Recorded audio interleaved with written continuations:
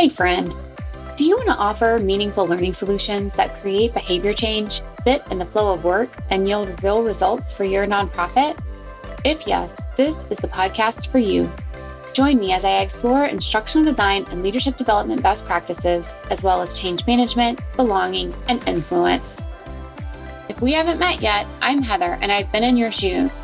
I'm a learning and development consultant and founder of Skill Masters Market. Before starting my business, I led learning and leadership development initiatives for a large national nonprofit. I know what it's like to need to develop your staff quickly and effectively and to build the relationships and cut through the organizational layers to be successful. And I'm bringing all of that to you in this podcast. So block your calendar, turn off your Teams or Slack chat, and let's dive in. It's learning for good. As nonprofit learning and development leaders, we may feel burnout from time to time. Maybe your workload is heavier than usual. Maybe it feels unmanageable. Maybe you aren't getting the communication you need from senior leadership, a decision, or some kind of communication that you need from them, some direction. Maybe it's been a while since you were recognized for your work and the impact that learning and development has on the organization. There are so many reasons we may feel overwhelmed, disconnected, or even burned out. I've been there. But to overcome burnout, we need to be able to identify the real underlying causes. That's why I've invited special guest Jessie Pagliari to join me and talk about the underlying reasons we struggle with burnout and what to do about them. Let's dive in. It's Learning for Good.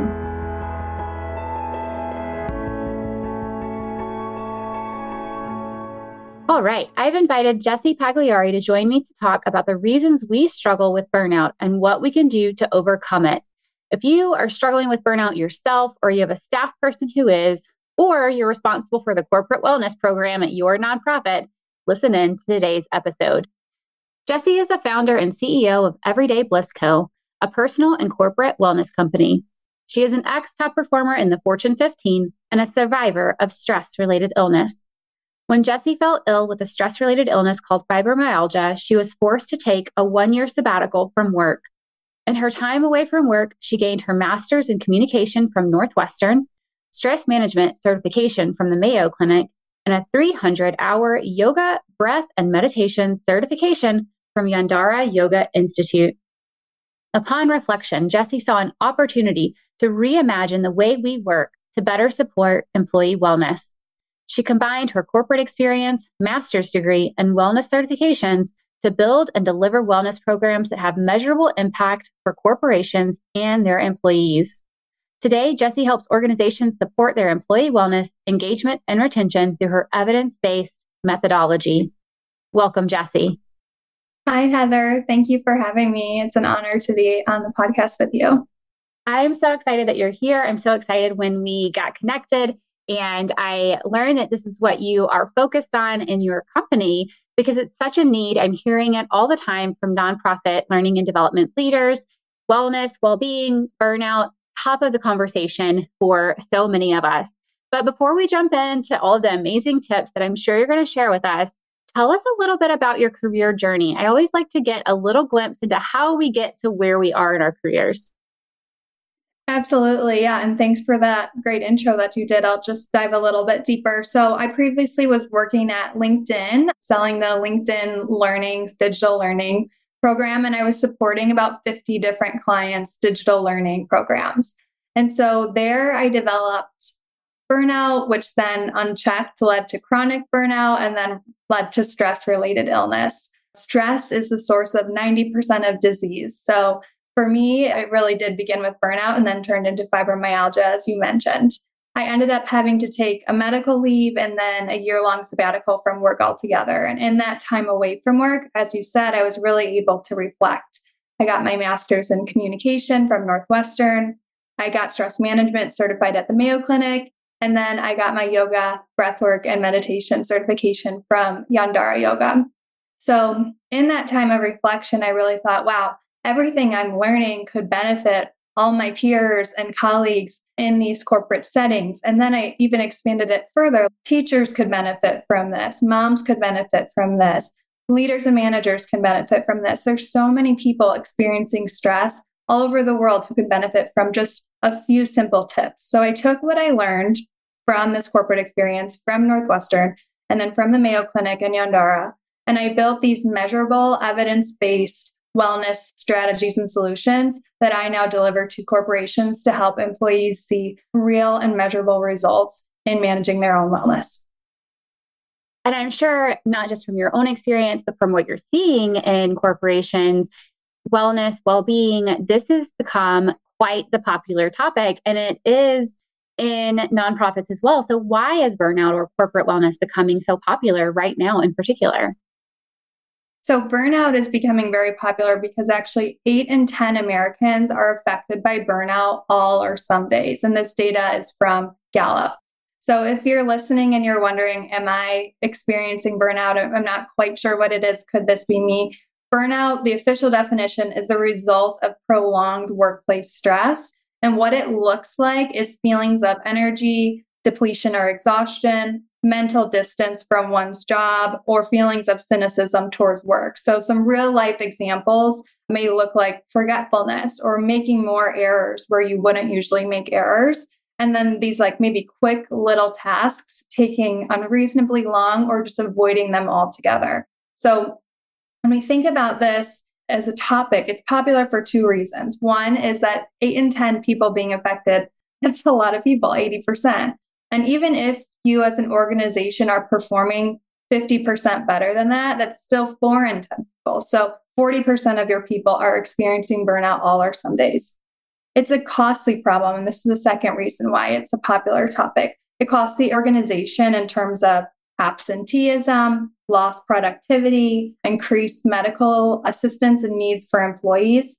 And overall, we're looking at about 18% of salary is the cost of burnout per employee. So in an organization of, let's say, 5,000 employees with an average salary of $50,000, the cost of burnout is $30 million.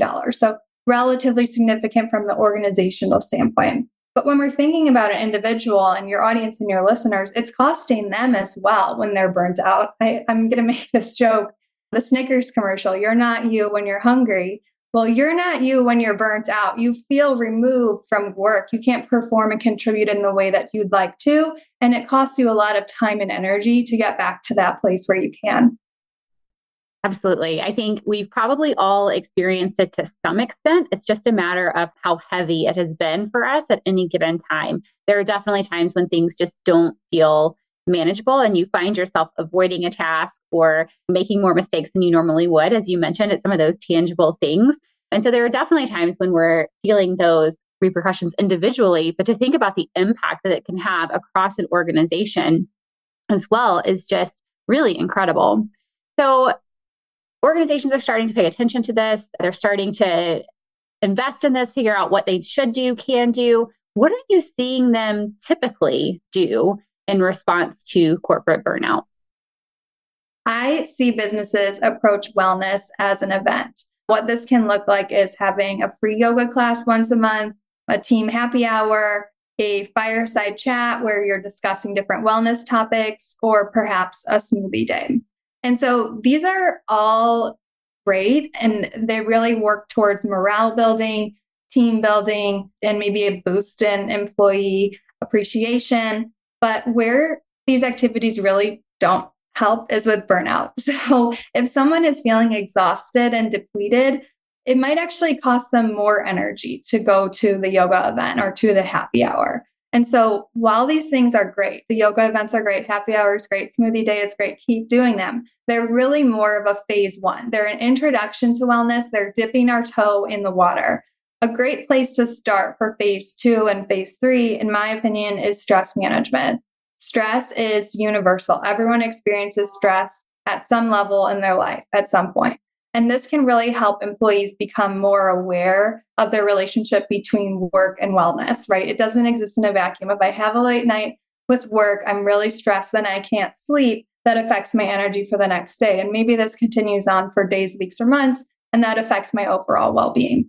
So because of the preventative nature of stress management training tends to see a 6-to-1 return, whereas reactive wellness sees a 3-to-1 return. So from an investment standpoint, I really recommend beginning with stress management because it's the most effective and efficient, and it's something that all your employees could really use. Do you wish you could connect with other nonprofit learning and development leaders? I know what it feels like to want someone to bounce ideas off of and to learn from, someone who really understands you and your work. Imagine if you could have a simple way to meet people in the field, ask questions, and share information. That's why I created the Nonprofit Learning and Development Collective, where nonprofit L&D, talent management, and DEI leaders can connect with each other quickly and easily in a virtual space. When you join this community, you will walk away with a new, diverse, and powerful network and a sounding board for your staff development needs. So if you're ready to exchange ideas and collaborate with your peers, come join the Nonprofit L&D Collective. That makes sense. And I am definitely seeing a lot in kind of the event side, more so right now. But I love that we're shifting the conversation to start thinking about preventative measures. And you talked about stress management training. I would imagine that one of the things that you would want people to do if they're completing a stress management training is figure out what is that underlying reason? What is that cause for the burnout to begin with? So I have nonprofit learning and development leaders on who listen to this podcast. They may be experiencing burnout themselves. They may have someone on their team who is experiencing it, or be responsible for the corporate wellness strategy at their organization. How can they uncover the reasons behind burnout within themselves or within their organization? So Gallup identifies 5 key causes of burnout. They are unreasonable time pressure on your tasks, unmanageable workload, unfair treatment at work, unclear communication, and lack of manager support. So with those being the key 5 areas, I would say start paying attention to where those are existing in your workday. Additionally, stress affects us in 4 different ways. It affects us mentally, so how we're thinking and processing. It affects our physical well-being, so it could cause shortness of breath. It could cause a faster heart rate. It could cause just feelings of tenseness throughout the body.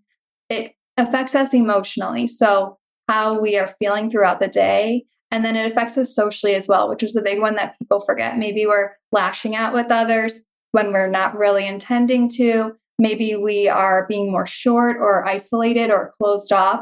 So really looking at how am I behaving throughout the day? Are these 4 areas being touched?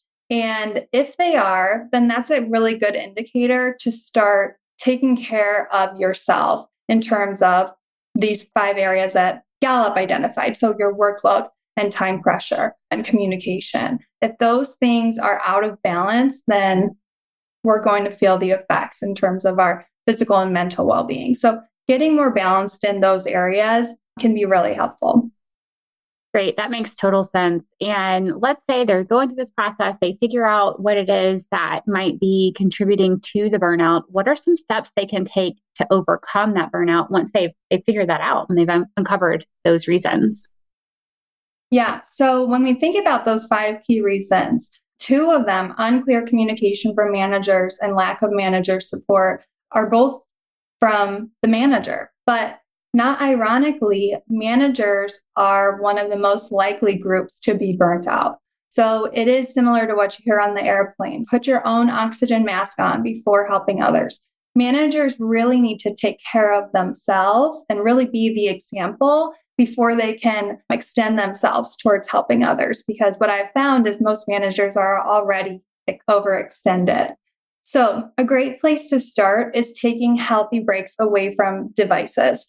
Research shows that when we're in front of our devices, subconsciously we hold our breath or breathe really shallowly. So from the chest rather than from the belly. And doctors are calling this email apnea. So this is really dangerous because shallow breathing can trigger our stress response, even when we're just sending emails or on a call or going about our day as we normally would. It can trigger our stress response. And then this can contribute to furthering your burnout or creating burnout if you're not experiencing any.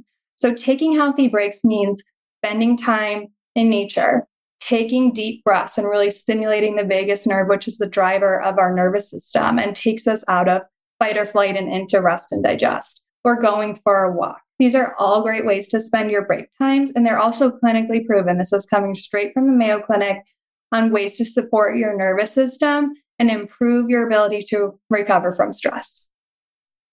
That sounds like a great, really actionable step that they can take, just to step away, close the device, and go outside, take a walk, whatever that looks like for them, so that they're getting that kind of recovery time so that they can eventually re-enter into that workload, because the workload doesn't always go away either. So I think that's a great step because it's very balanced with reality as well. So Jessie, any final words of wisdom or thoughts that you want to share with the Learning for Good listeners? Absolutely. So as I said, managers have and leaders have the most ability to influence burnout in their organization. So after you have taken care of yourself, really be the example for others. If you're taking a break, encourage your team to take breaks. If you're spending time away from your devices, encourage your team to do so as well. And this can really open a dialogue around health and wellness and help to spread this better behaviors and better stress management behaviors across your organization. Great advice, Jessie. Thank you so much for joining me today on Learning for Good. Thank you. So I often talk about how much we can learn from each other.